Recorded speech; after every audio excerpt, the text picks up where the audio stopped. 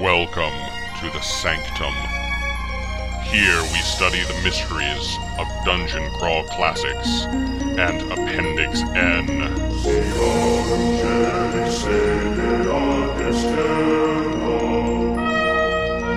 With your keepers of mysteries, Jen Brinkman, David Beatty, Bob Brinkman.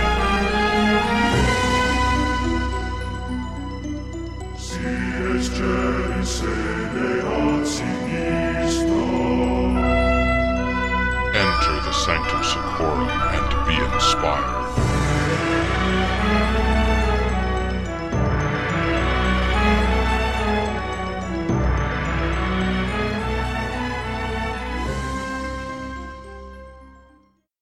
Welcome to the Sanctum Secorum podcast, where we plumb the depths of Appendix N, specifically as it pertains to the Dungeon Crawl Classics role-playing game. This episode, we're doing something special and taking a look at one of Jim Wampler's cited inspirations for Mutant Crawl Classics. And while you're waiting for that shiny new MCC book, we'll help you to serve this offering up at your DCC RPG table. I'm David, and with me tonight are Bob. Hey there. The lovely Jen. Hello. And our very special guest, the mind behind Mutant Crawl Classics, Jim Wampler. Oh, you're half right. Greetings, programs. Welcome to the show. Oh, thanks for having me. Yay!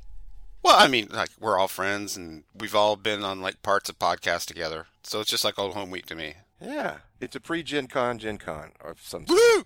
Yeah, we'll go with that. Let's get to our selection for this episode. We're going to talk about Kamandi, the last boy on Earth, who was done by Jack Kirby. If you guys don't know who Jack Kirby is, I'm not sure what we should say. Shame. It should be noted that we didn't read the entire series, but we did select a few issues from the Kirby run. I've certainly read the entire series. Oh, I would expect nothing less. so, Jen, you want to give us a synopsis? I suppose I could do that. Kamandi is the last survivor of the human outpost in the Command D bunker near what was once New York City. Kamandi is a corruption of Command D, and it is unclear if Kamandi ever had any other name. Raised by his elderly grandfather, Kamandi has extensive knowledge of the pre-disaster world thanks to a library of microfilm and old videos, but he has spent most of his time inside the bunker and is unaware of the state of the world outside. When his grandfather is killed by a wolf, Kamandi leaves the bunker in search of other human outposts. He soon discovers that the only other intelligent humans left on Earth are Ben Boxer and his friend Steven Renzi, a trio of mutants genetically engineered to survive in Earth AD. He also makes a number of animal friends, including Dr. Canis, the canine scientist of Great Caesar, leader of the Tiger Empire, and Caesar's teenage son Tufton. Later additions to the cast included the alien woman Pyra, the girl Spirit, and the consulting detective Mylock Bloodstalker and his associate Doyle.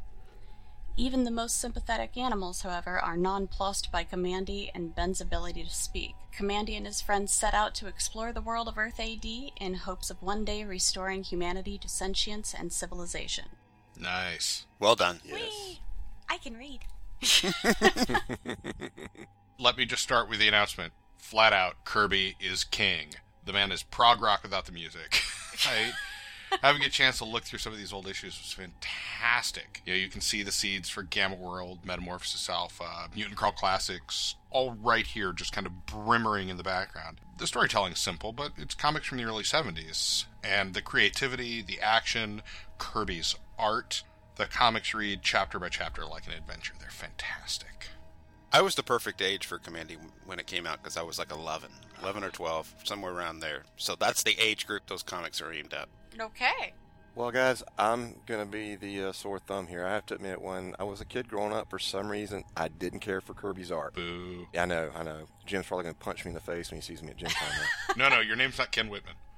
But, you know, the thing is, it's weird. It grew on me. And the last probably 3 or 4 years, I've really come to admire his art and his style. So it's kind of cool in a way because there's a ton of books that I never thought to pick up that now I can, enjoy. Some of you guys have already seen them and enjoyed them, but it's like a new discovery for me. So I definitely loved going through the Kamandi stories, and I regret as a kid because probably middle school through high school, mostly what I ran was Gamma World. So this was just a bevy of ideas that I could have been delving into, yeah. but I didn't. So it's kind of cool to discover this now. Yeah, you ran Gamma World without even being exposed to this. I wasn't aware of it. And there and again, Kirby, for some reason, I was a John Byrne kind of guy, and the art was just a totally different style. So I didn't really, hate to say it, but I didn't really respect it then. But I have a great amount of respect for it now. I don't think you have to apologize for that at all, because everybody experiences the same thing. Kirby's style is highly idiosyncratic. That's fair, right? Yeah. And when I was young, for some reason I dug Kirby, but I couldn't deal with Steve Ditko. And it was only as an adult that I began to appreciate what was going on in Ditko's art. And I'll top your admission that you didn't like Kirby. I didn't like Errol Otis.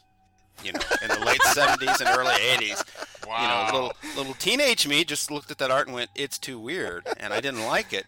And then later, you know, hey, I went to art school. I got something going, you know, some taste-wise. All of a sudden, I got it and really started to dig his art. And Jim, you're going to know the answer to this question.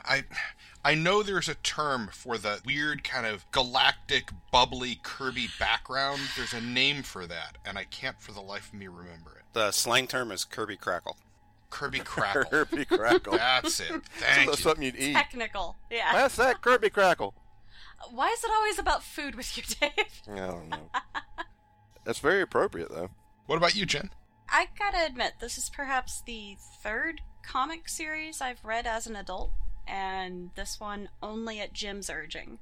But that means I came at it from a completely different perspective. I wasn't interested in studying the art of it or anything, so I was pulled into the cool use of language in some places. Like one point when Commandy is chased up a tree, he's like, yeah, treed doesn't mean caught, and all the humans are referred to as animal, pup, cub, and even Fido, and they're getting caged and held as it's city ordinance to register pets. The side storyline regarding Cortexan explains how the animal creatures gained intelligence in the first place, but Commandy, as a pure strain human, is still far more adept with technology. So I tried to grab more out of the actual story and all of the tidbits than investigating every single line of art in there. I think my favorite tidbit was that radiation damage set in slowly as the characters approached an area versus an immediate hit point slam, like in some games, like Metamorphosis Alpha. Oh, come on. You like taking 10 dice of damage from It's the radiation. most interesting thing ever, listening to you come to it completely fresh from a gaming point of view. I is what I is.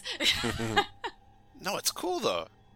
Well, it's references Mutant Crawl Classics. There are obviously specific choice bits that I just stole whole cloth, like you do, right? You know, so in the museum at the end of time, there are cylinders of Cortexan that the players can find and go run out and start gassing non-sentient animals and plants and make them sentient. Oh, that's awesome. In some ways, with the Mutant Crawl Classics setting and Commandy, they're not the same. Commandy takes place at most 3 generations after whatever great disaster there was, because his grandfather was from the before time and raised him, right? Right. And Mutant Crawl Classics is thousands and thousands and thousands of years from now, so that's not the same setting at all. What I tried to take from what Kirby did in Commandy is the whole backstory to how he ended up creating the comic, which I'm sure Bob knows. DC and Marvel were in a bidding war for the licensing rights to do a Planet of the Apes comic, and DC lost. Marvel got the license and started doing Planet of the Apes comics. So Carmine Infantino, the editor-in-chief, approached Kirby and said, I need you to do me a Planet of the Apes knockoff. That was a simple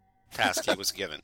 And Kirby's storytelling interest all centered around action-adventure, mythology, and science fiction, but not so much grim, post-apocalyptic kind of things. He had a Depression-era work ethic where there was just no idea he didn't sit down and figure out a way to pull off. They did the same thing with The Demon, Bob, where do a horror gothic comic, which is as opposite Kirby as possible, and he sat down and figured out how to do it and created The Demon. There's a character still running around the DC universe today. So what he came up with Commandy, I mean, on the surface it might look like exactly what he was told to do, a Planet of the Apes knockoff, but he took stuff that he had written in the 50s and stuck it in the comic. All the talking, intelligent, sapient animals and things like that were repeated tropes for him, and turned it into pure action adventure. So it's post-apocalyptic, but it's a sunnier post-apocalypse. Well, and didn't he work in his own philosophies in there, like the Great Earth Cataclysm Syndrome? Yes. He worked that into the storylines. See, I take notes. It's what I do. So that's what I wanted to do in Mutant Crawl Classics, and it's for pure game design reasons more than it is for my personal taste, because my hypothesis is that really dark, everybody's in a gas mask, the sun never breaks the overcast skies, it's everybody's road warrioring it around in tanks and leather spikes, is fun for a change of pace. When you're tired of slaying the dragons and plumbing the dungeons, that's a good change of pace game to play for a while, and then you go back to what you're doing. I think the Mutant Crawl Classics setting will have more permanence for campaigns because it's funner to play. Funner, yeah, technical. By moving the timeline up, you're now well past the extinction event, and the Earth is reflowering, and there's this crazy evolutionary radiation of mutations. That's an open-ended world. You have an excuse to make anything. Yeah. Pretty much. Am I making sense? Yeah. Kirby's excuse to make anything was DC came to him and said, "We want you to do a Planet of the Apes ripoff, and by the way, we've canceled the books you were working on." Right. That's a fine how do you do. Yeah, so... Joseph Goodman and Jack Kirby would have got along great, because back when this was being created in the 70s, Jack would put 7 or 8 crazy ideas that you would turn into 7 or 8 issues of a comic. He put them all in one issue, and then next issue do it again. So he was the original crank it up to 11 guy. Yeah, reading through the issues and going through the chapters, everything just keeps piling on. It's not just one continuous flow. It's, okay, there's this going on, and now that's going on while this is going on, and it just gets bigger and bigger and bigger. It's like pyramid storytelling. It's wonderful. I'll tell you one iconography thing I'm a fan of that's in the Commandy comics too, is when he drew the intelligent sentient animals, there's a lot of illustrators will just stand the bear up and dress him, right? Or it'll just be a humanoid body with your exact cat like you have at home's head on it. And Jack Kirby didn't do that. Those sentient animals all have skulls that would contain a whole human brain. Does that make sense? Oh, yeah. It does. It really shows with Dr. They were Canis. Humanoid animals rather than just an upright bipedal animal that happens to have hands. Right. Yeah, it really does show. The art style is, like I said, it's prog rock without the music, man. I mean, it's awesome. So do we want to talk about maybe some things we could stat from Commandy for DCC? Since there is no MCC license right now? Since the game's not out yet? Yeah, we should keep it to DCC specifics. That's okay. We'll give people things to play with while they're waiting. Alright, so kick us off, Bob. Fine.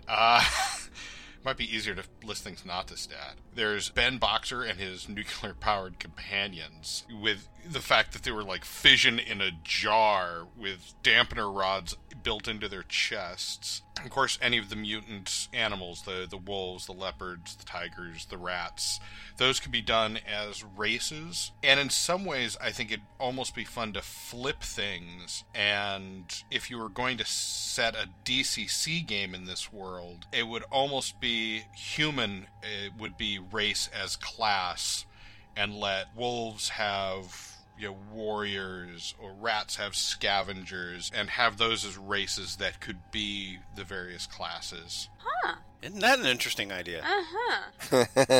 For people with far more time than us. The real monsters, the giant frogs, the radioactive insect devils from behind the barrier, the primal men, those weird things that came up out of the water in their diving bell. I mean, there's so many great things to stat. There's weapons, there's places, there's people, there's not people. In the 4 issues we read, I think I could probably make a list as long as my arm, so I'll just sort of keep it there for now.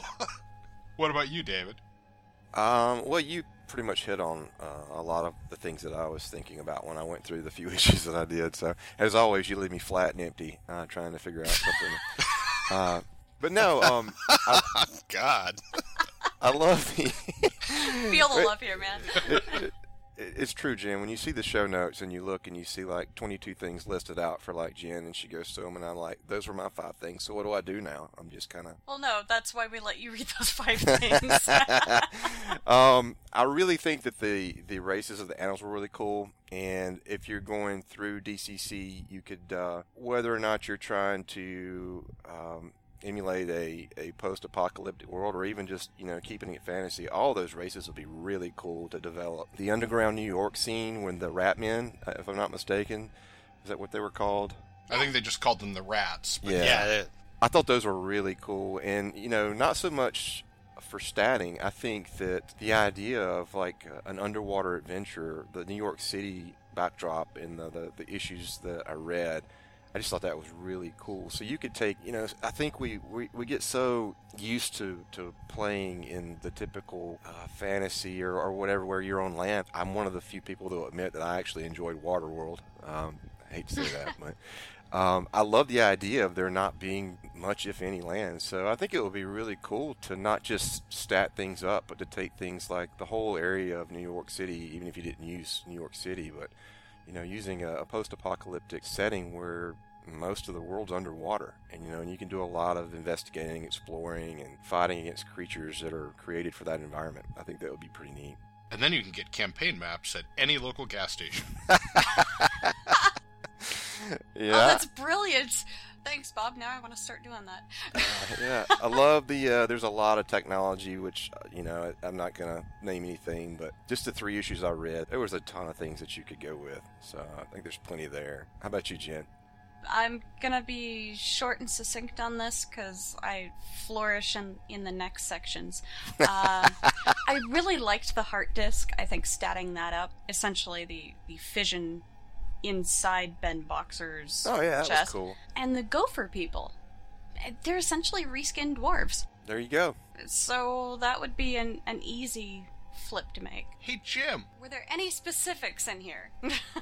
Because I'm privy to some email traffic between Joseph and people approaching Joseph about MCC, I just want to, for clarity, let people know that there's not a compatible with MCC license yet, but there will be. Joseph just wants to get the game and the modules out so everybody has a baseline to reference from before he cuts fanzines and stuff loose with it. That makes perfect sense. He did the same thing with DCC. Oh, exactly. Yeah, and since the game's not slated to release till next year... That said, you've got the preview rules for MCC that came out in the Gen Con guide. You've got the Museum at the End of Time that came out at Free RPG Day, and the system is 100% compatible with DCC. So, there's a lot you could do in there if you were going to stat commandy characters. That issue that you talked about, Jen, that has the little gopher men who are maintaining their vibration machine to keep that giant sandworm-looking thing, that's all in the Museum at the End of Time. I stole it. Plunked it right down in the second level. So we know exactly what Jim Wampler would stat because he has statted it. In the game proper, when it comes out, that whole idea that there's a radiation barrier in the northern part of the continent and insect evolution has happened, and there are giant grasshoppers that if you can break one, you could use as a mount, that's in Mutant Crawl Classics. I just stole it. That's Nice. awesome. Very nice. And, that's just what I did. Everybody at home is free to run amok. Well, I think people are going to go through all of this listed source materials, and I love the fact that, and I'm going to talk about the Kickstarter just briefly for a moment, with the adventure path that you've released, the list of adventures you want to do, and each one has its Appendix M inspiration, and I think that is fantastic.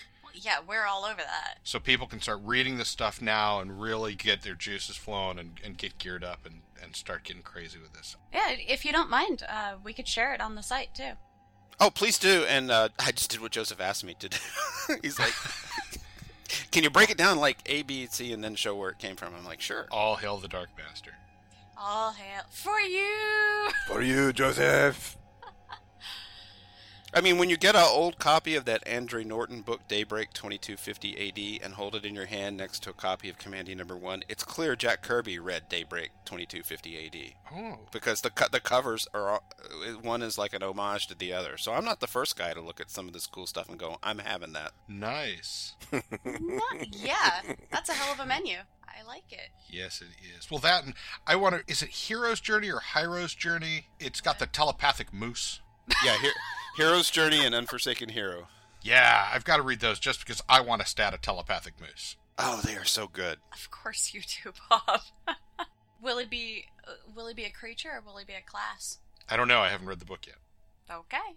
Well, the fun parts about going back and reading Appendix N literature, like I will admit this in public, I didn't read any Jack Vance until about 5 or 6 years ago. I just never gotten around to it. And then suddenly I'm reading Jack Vance and I'm like, oh, that's an imprisonment spell, right? So when you read Hero's Journey, you're going to suddenly see where Gamma World, what were they called in Gamma World? I've got in Mutant Crawl Classics, they're called archaic alignments. What were all the little organizations, and first edition Game World. Uh, I'm just blanking. I've Yeah. got the rule book right in front of me somewhere. Anyway, We've all got this age thing going on, so. I never played Gamma World as a kid, so.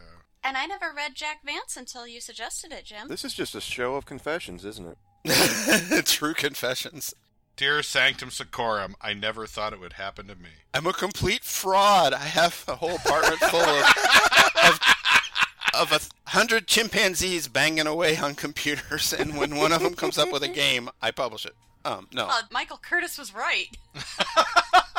That's because Michael Curtis was giving away secrets. So, But there's a lot of, you can see where pieces of Game World came from in Hero's Journey. is that kind of the... Are you looking for the old Gamma World equivalent to the way things are sort of organized with the MCC characters? Well, I killed two birds with one stone in Mutant Crawl Classics. There's no traditional alignments. It's one of the differences between DCC and MCC is my hypothesis is that in the post-apocalypse, it's such a brutal world that the concepts of law, neutrality, and chaos have lost most of their meaning. So in MCC, the alignments are all social constructs. Ooh, I like that. Yeah, I like that a lot. Like, it suggested the player character start out in the clan of Cog or the clan of Cognition, which is just a group of people that believe you should respect sentient life. Doesn't mean if something tries to murder you, you don't murder it back, but you just respect each other, because that provides an in-game reason for a bunch of mutants, animals, and plants and humans to hang out, right? Yeah. And that's what the Nice. the pre-gens were for Free RPG Day. They were members of the Tribe of Cog. Yeah, and again, that's just a suggestion. Anybody buys the game, you're free to do whatever you want. That's the whole point. I did exactly what Joseph did with DCC, where he provided it's DCC flavored setting, but it's a baseline setting that you can come along and make it Punjar or make it Aerith or make it whatever you wanted to make it. I did the same thing with MCC, so you could move it if you wanted to. And it stays within the same basic core mechanics. As closely as humanly possible. As closely as mutantly possible. Haha, I see what you did there. So, how about some props and audios, David? I think of games like Fallout, the soundtrack to that, and some other, I guess, post-apocalyptic games. The soundtracks to those, a lot of those you can find on Spotify. You could throw those up in the background just for some general ambiance while you're running your group through a post-apocalyptic setting, whether it be MCC or if you're using a DCC themed game set in a post-apocalyptic environment. A good friend actually ran us through a Deadlands adventure a long time ago, and there was a mad scientist in this house, and he was doing some crazy experimenting, and he played on a Bluetooth speaker. He queued up Tiny Tim's Tiptoe Through the Tulips. And it was so creepy. I mean, it was just it's one of those moments that you never forget. It's not necessarily the adventure itself, but just that moment, he created that scene, and that song was so perfect. But I believe, I haven't played all of the Fallout games, but I know at least in one of them there's like the music's kind of nostalgic in a way. So I think you could... Don't you find a radio or something? Yeah. But I guess what I'm getting at is with a post-apocalyptic type game, with Jim's idea of thousands of years ahead, you may find music from, if you're going by Earth, maybe the 30s or the 40s, you may find some big band music. So I think that would be kind of cool to go through and just pick out some specific timeline, or not timeline, but I don't know the word I'm trying to find or look for. But any kind of music would work, but I think it's really cool to actually go back, even though you're so far in the future, and throw some music out there for people that's kind of nostalgic to them. It ends up being kind of creepy. Yeah, and sometimes that's a really, I think that's kind of cool when you can creep people out, Bob. You know that with your many terror-filled adventures, but also like Fury Road, and I hate to keep harping on, I guess, post-apocalyptic soundtracks, but I think they actually work pretty good.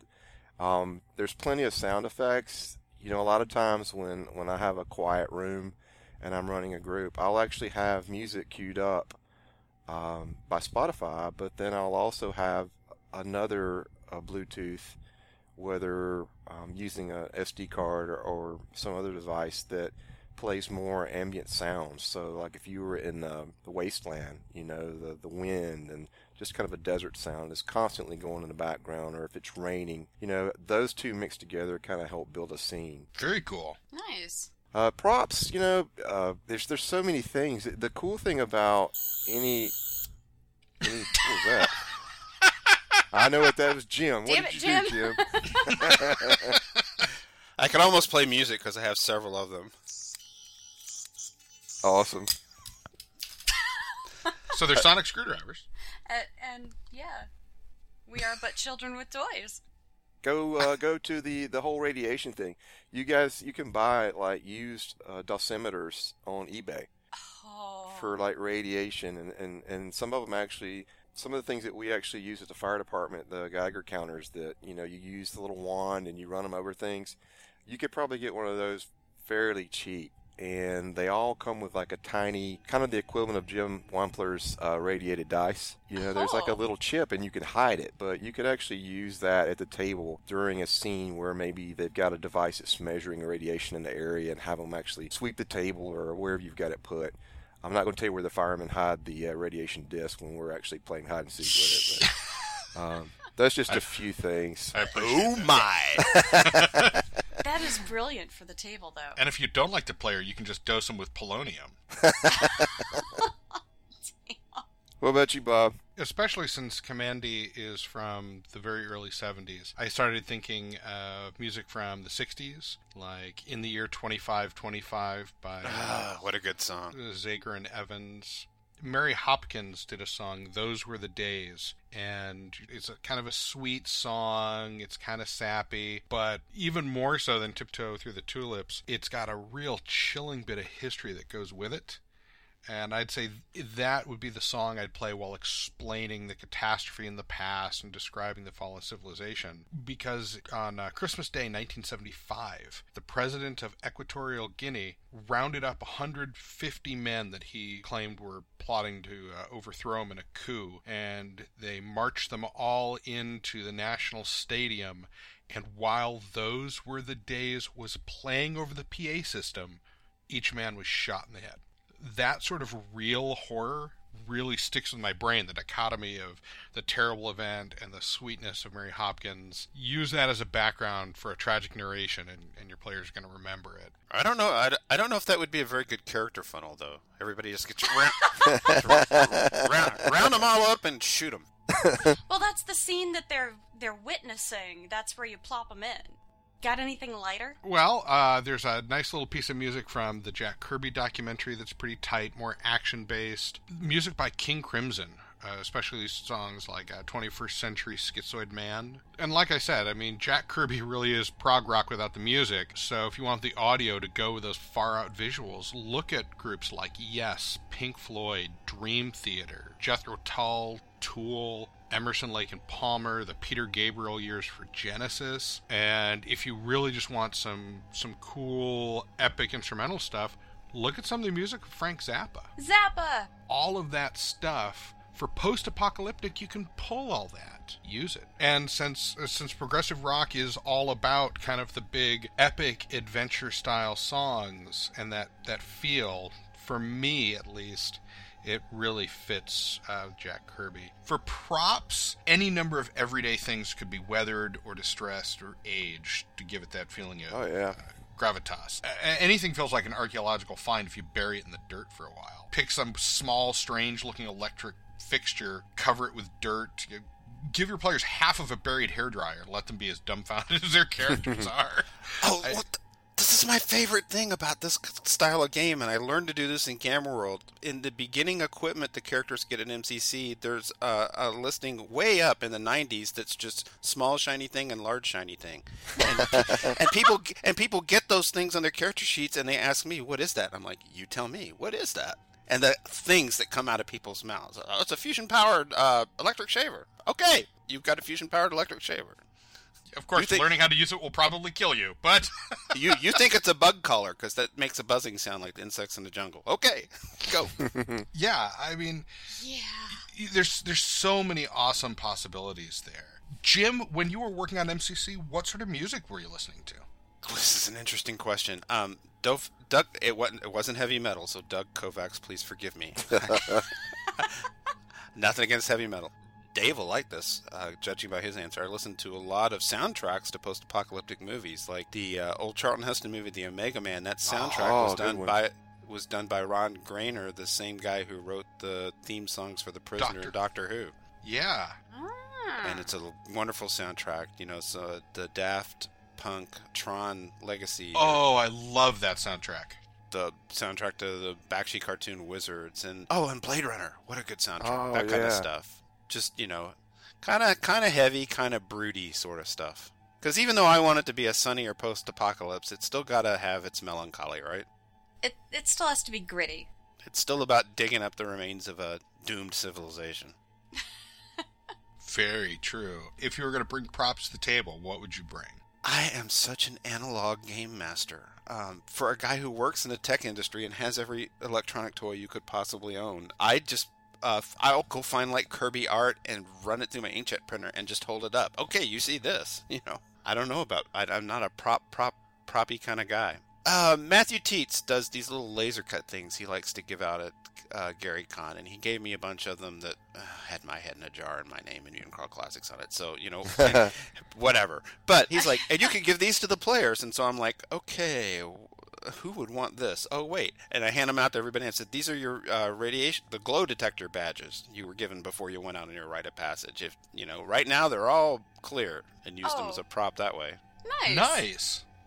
And in answer to your question of who would want these, I think the answer is all everyone. of us? Everybody. Yeah, everyone. just you know, like your irradiated dice. Exactly. And that, I've got to say, that was really cool. I have one of those little old era Geiger counters at home, Dave, that you're talking Awesome. about. You go on eBay and get them because they were everywhere in the 60s Yeah. and 70s, and those dice are no longer radioactive. Unfortunately, the plastic didn't hold it, so they're not radioactive anymore. Well, you know, considering the way they were irradiated, they were so lightly. I mean, weren't they like just above background to begin with? Yeah, sure. Well, of course. You know, I mean, it's not like they were strontium. You know, I mean. Slightly more radioactive than the potassium in a banana. I went and got a uranium ore chunk off of Amazon and just put them in a cigar box together. That was it. Oh, that's funny. I tried using my grandfather's World War II radium watch, but the radium had lost all its radioactivity. It wasn't radioactive anymore. Well, that's a letdown. I know, right? Considering what happened to the people that painted the radium on the watches, again, that's just sort of a creepy factor that attaches itself to the dice. Because those women all died horribly. Well, this is just one of the many pieces of evidence for why I am clearly insane. I mean, because anybody else would just put glow-in-the-dark numbers on the dice and be done, which is exactly what Joseph's going to do. So. No, they have to really be radioactive. Maybe Artisan Dice can make some depleted uranium dice. Oh, God, yeah. They won't be radioactive, but they'll be heavy. Great. So what about you, Jen? Going to props, I gotta say, my favorite part of one of Jim's playtests in Cincinnati was the description of an artifact. You were painfully explicit in it that the item in and of itself, it just stumped the whole table for a bit. It turned out to be a ballpoint pen. And so for judges on this note, I would say give your players credit, because it's easier to regress into that primitive state of mind than you may think at first. All it takes is a little bit of crayon writing and saying, here, you're a 4-year-old, and you'll have players down there playing with blocks and throwing crap at each other. You know, it's easy to fool them. I gotta say, on kind of a funny note, Commandy seems to be driving away with everyone's vehicles in, like, every single issue. So you could just throw out a random toy car of any type. You know, you'd have a different one for each game. I think a talking tank is pretty creepy, though, no matter what creature you put inside it. Yeah. For sound effects, I gotta say I'm pretty partial to The Prisoner. And the sound the orbs make. Oh, that Rover makes? Yeah. Oh, that's good. Well chosen. That would be my particular choice. Oh, yeah, God, I hadn't even thought of that. Yeah, the sound, that kind of warbling and roar. Oh, yeah, that would be good. Those things are in Michael Curtis's The Great Stonehell Laser are Massacre adventure. Oh. Yep. There's a whole deep water-filled pit of those things, and you don't want to mess with them. Yeah, see, now that we have each, put ourselves into our own personal hell, well, we know there's plenty of existing stuff out there already. What would you take and reskin with the Kirby, Bob? Tower Out of Time would be just perfectly easy. I mean, you could substitute the humans of Commandee's Earth AD with the cavemen, and I think there'd be very little difference, and certainly be easy to drop in. Against the Atomic Overlord, that's, in a lot of ways, I think Against the Atomic Overlord is a pre-MCC, MCC-ish adventure. It certainly is an adventure that could be used to bridge the gap if you want to take DCC characters to MCC. Completely intentional, too. It's all part of a master plan. It has to. It has to be. Because otherwise we're just making this up as we go along, right? Those are the two adventures that leap to my brain. I think they'd both be very easy to reskin with this material. And they're both really great adventures to begin with. I mean, I think I've played the Tower Out of Time like 2 or 3 times, and I've died horribly several times. So, you're welcome. Thank you. You're welcome. What about you, Jan? Oh, me? Well, should we go to David first? He always complains that one of us steals all of his stuff. We'll go to David next. Hey, David, what do you want? What would you reskin? Well, assuming that you guys were going to steal all of mine, I went a different direction. That's what we do. We wait for David to make a list. And once you let South South Carolina get ahead of you, you're in trouble. Just so you know. So what'd you pick? Actually, I didn't necessarily pick a specific adventure. What I actually think would be kind of cool is to take some of the existing Gamma World adventures that have been out for years. You could very easily take one of those adventures and, with some minor tweaks and changes, you could very easily make that into a DCC adventure. Use the story, use some of the creatures, but just restat them. There's a multitude of adventures out that have been out for years that you could use to do that with. I've really kind of, in the last few weeks, with some of the projects I'm working on, started going through actually some of the DCC adventures and thinking about how those could be used in different genres. So you could certainly do that with other adventures that TSR used to put out for Gamma World, and I think they would all make great DCC post-apocalyptic themed storylines and adventures. Legion of Gold, baby. There you go. Bingo. So yeah, that's kind of what I was. That's the angle I went with this, assuming that you guys would take all of my DCC picks away from me. Well, I've got to say, if you're going to take an adventure from a different system, I would take Death Ziggurat in 0G, Joe Bittman's Metamorphosis Alpha adventure. Oh yeah. It has an old Home Depot. So that'd be another good one to reskin. How about I tell you the DCC adventures I have reskinned and run in my MCC campaign? Yes. Because it's easy. That would be awesome. We had a lot of fun with reskinning Michael Curtis's Intrigue at the Court of Chaos. That's one of my favorites. Which in Mutant Crawl Classics happened in the dimension that the chaotic AIs live in, which happens to be the ionosphere Van Allen belt of the planet. So the players all got sent there. Oh, neat. And Joe Bittman's book, Cario's Gambit. It was very easy to reskin into MCC. Oh, yeah. Because it's already got time travel in it, so you're already halfway there. I remember the cover of it that you showed as well, with the colorations added in. That was really It was fun to do, but Doug hated it. Oh, I'm sure. Didn't ask him. Well, you should always respect the art. Well, yeah. Especially when he might meet you in a dark alley. Especially when you need him to do more covers for you. Yeah. Yeah, there's that too. Especially after he did that fantastic cover for MCC. Oh, yeah. Oh, and Hole in the Sky. Hole in the Sky in MCC turned into boom tubes that took everybody to post-apocalyptic Mars. It was awesome. Oh, yeah. Oh, neat. Because I like all the Kirbys. At once. At once, put them in a bowl, stir them up. Yeah. Well, I looked at, starting with two of the earliest third-party products, Attack of the Frogs. You actually have mutated amphibians versus just mutations of a fantastical sort, or, fantastical monsters. And Perils of the Sunken City has mutated critters and a transformed environment, especially underground. There's David Beatty's Underwater New York City.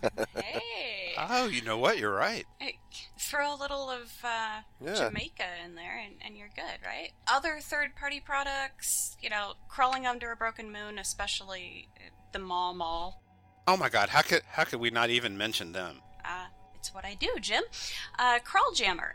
You always have artifacts. The playtest that Tim ran for us last year at Gen Con had us feeling like Commandy himself. Cool. I mean, and I didn't realize it then, but after reading this, I'm like, oh, wow, Lightbolt. And Theater of the Hammed, which is Order of the Quill, I believe. You've got the ruins off the water, giant mutated crabs, and just, little things here and there that, that's totally...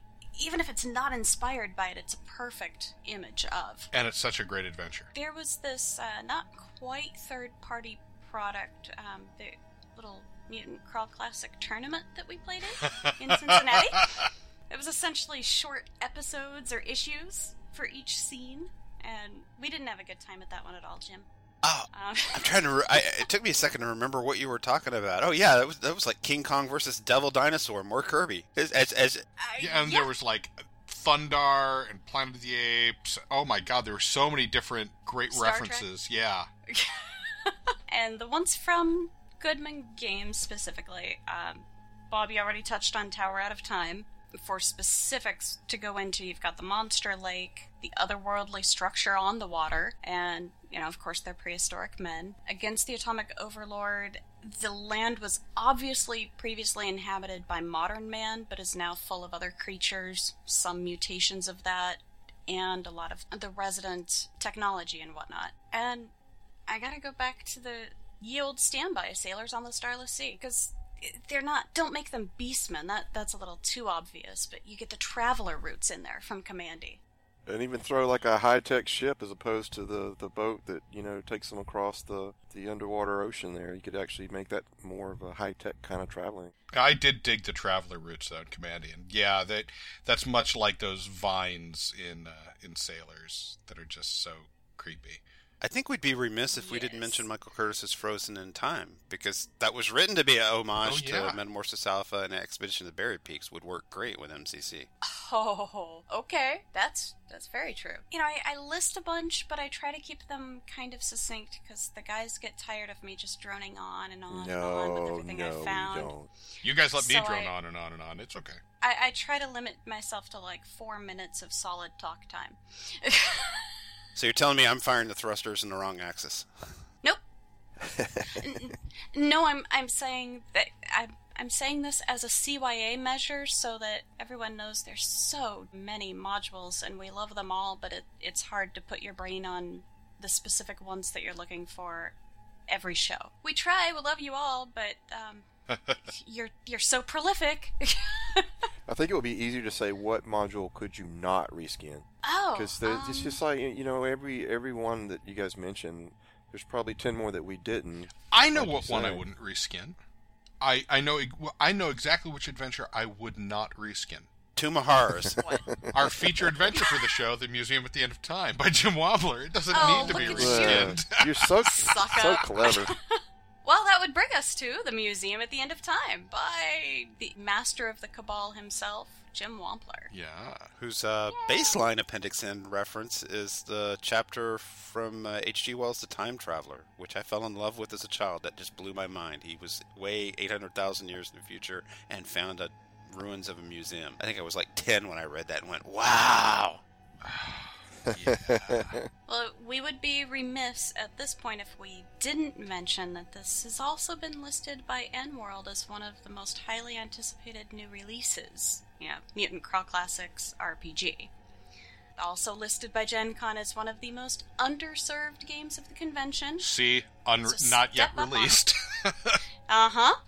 So wait, what? Gen Con said this system is underserved or something? Yes, there's such a high demand for it. Such high people demand trying and to get so into few games. adventures being run. God. Yep. Uh-huh. It was So it was in their top so step 5. it up. Get more road crew people I mean, on this. I Come on. certainly make every effort to do better, but me, Taco John, and Joseph went out on a recruiting rampage. I mean, it's not just everything I'm running. I'm only running the tournament. Michael Boland's running games. Dave, you're running one, right? Yeah. Hang on, my startups mentor had a word for this. These are good problems.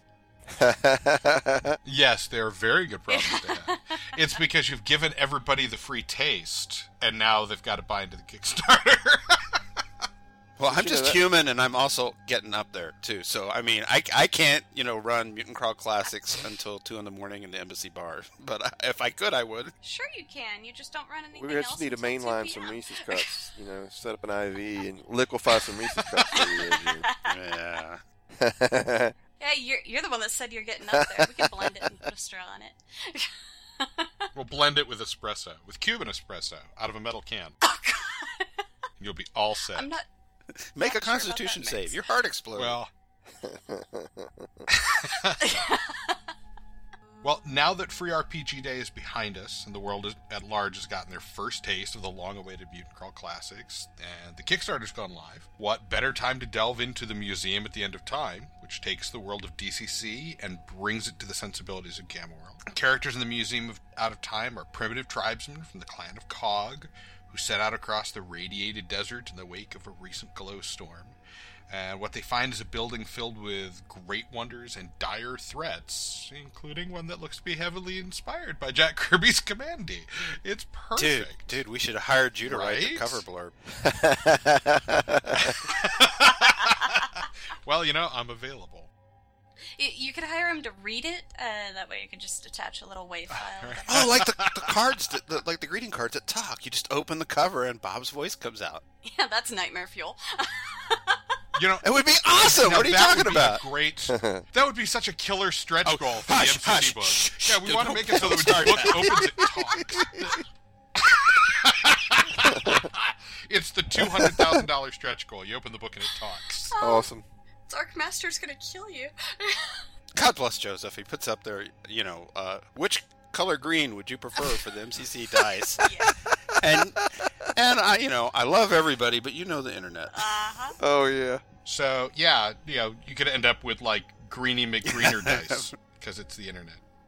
Jim, I know there were several inspirations taken from Commandy and other things. Why don't you walk us through a few of them? Well, I don't want to spoil the adventure itself, but if anybody's, I should say, Joseph would shoot me if I didn't, that anybody that's interested in looking at it, it was a free RPG Day print product that got pretty hard to find on the day of, but there's a free PDF of it and the Gen Con guide preview rules on the Kickstarter, and you don't have to back the Kickstarter to get it. You just go there, click the link, and you've got PDFs of everything that's come out so far for MCC, so that'll give you a taste of it. That's awesome. Who does that? That is unheard of in a Kickstarter. Well, actually, it's a great way to get people to, That's brilliant. I give thought the it was a game a pretty shot. good idea. Yeah. Yeah. Yeah, no, that is really cool. But I'm sorry. What was the question? All right, tie the Appendix N influence into the adventure. That's what I'm supposed to do, right? Yeah. Yeah. Okay.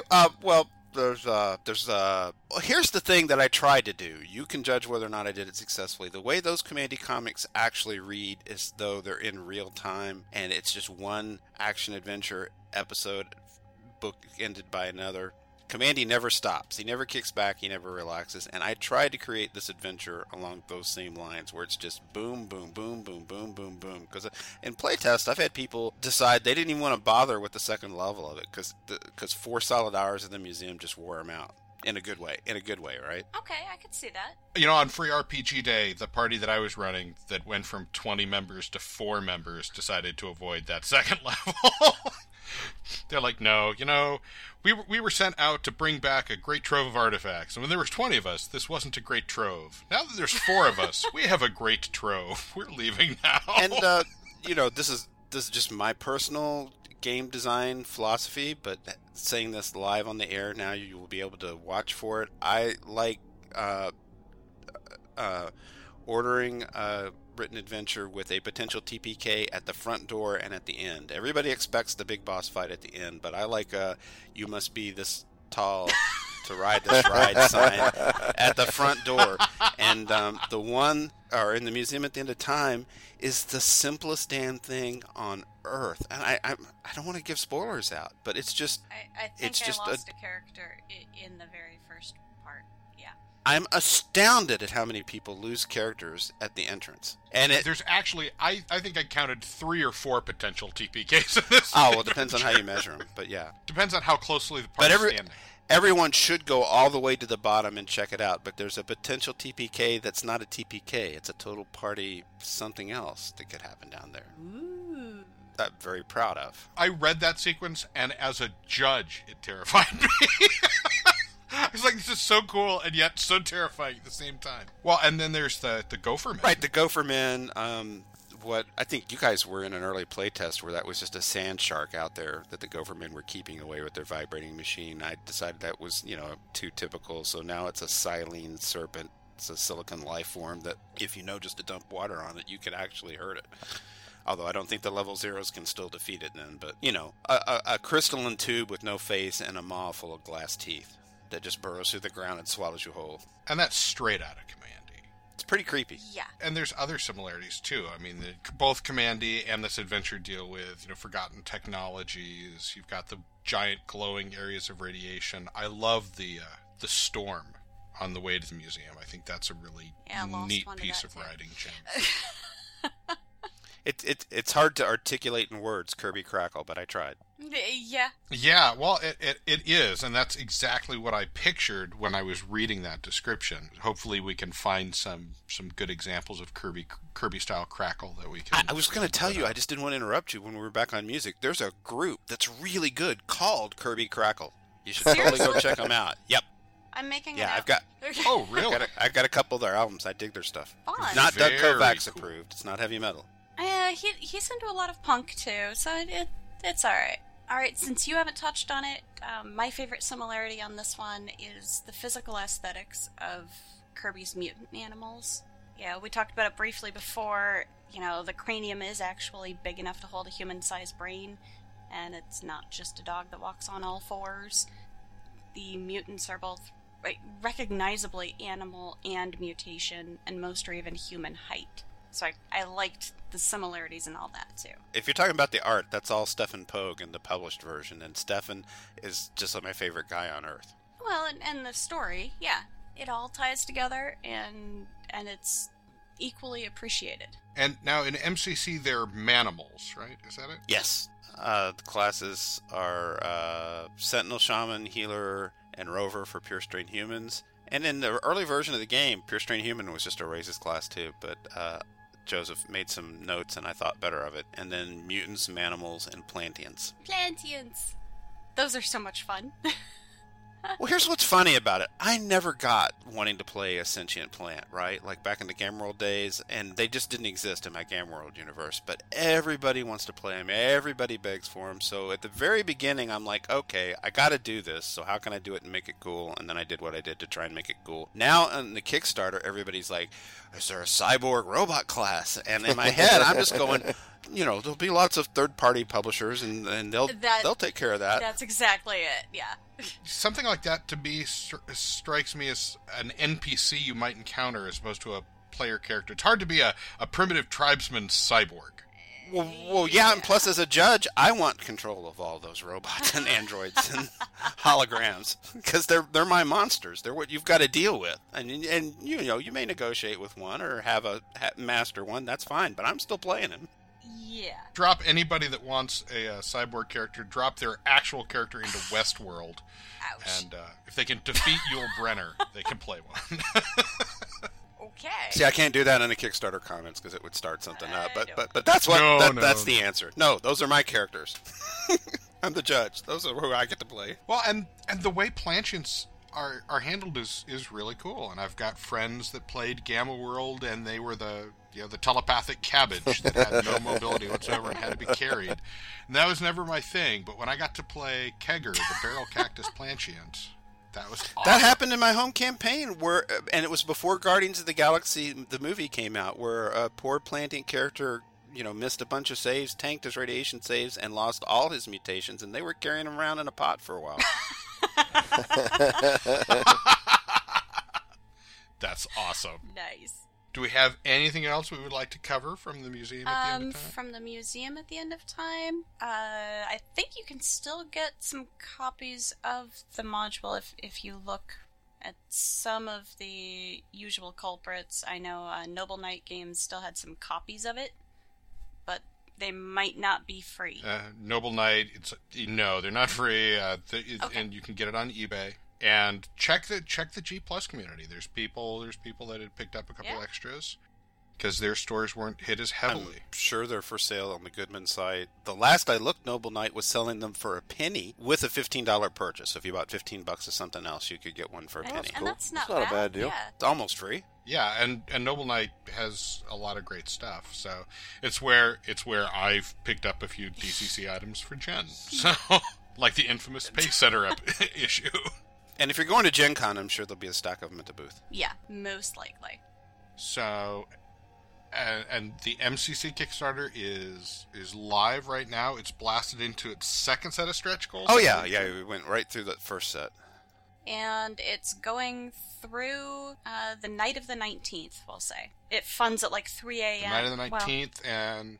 be midnight on the 20th for Pacific. So when you're listening to this, you've got 4 more days to jump in and grab all the MCC goodness. There's add-ons. There's a ton of stuff that's being included with it for just the cost of the book. So right now it's up to what, 5 PDF modules? Going yeah. for it, yeah. And the total path is 7, I want to say, or is it 8? Yeah, see, I know what's coming. Well, the announcement. So by the time this airs, it'll be all that and more.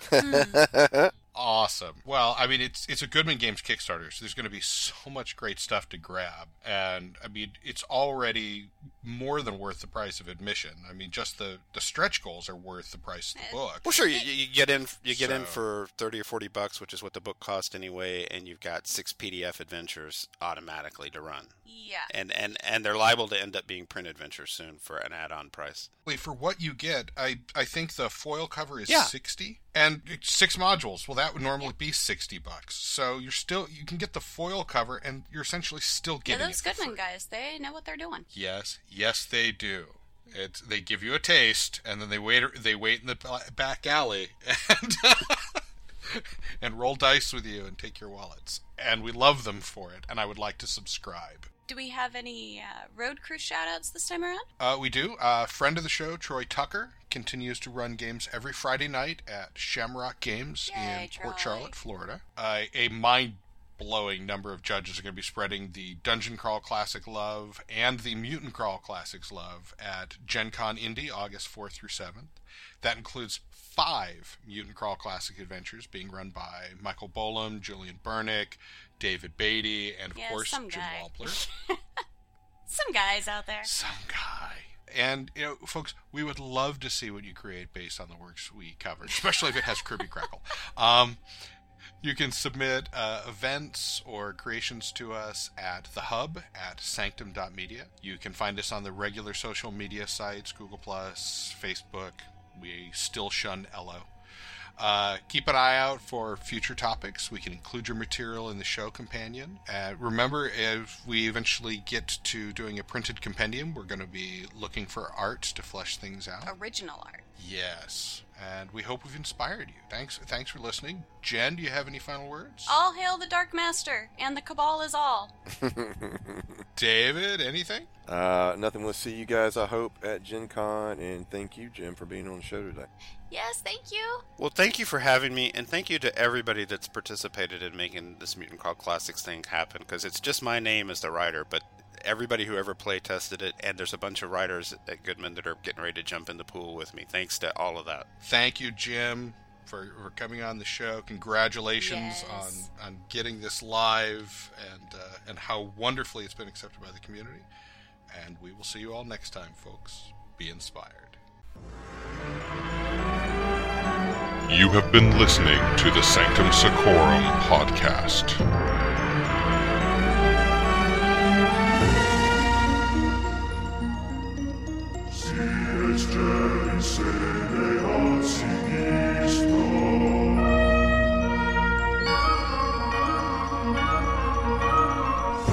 us again next time when the Sanctum opens to discuss Lee Brackett's The Purple Priestess of the Mad Moon.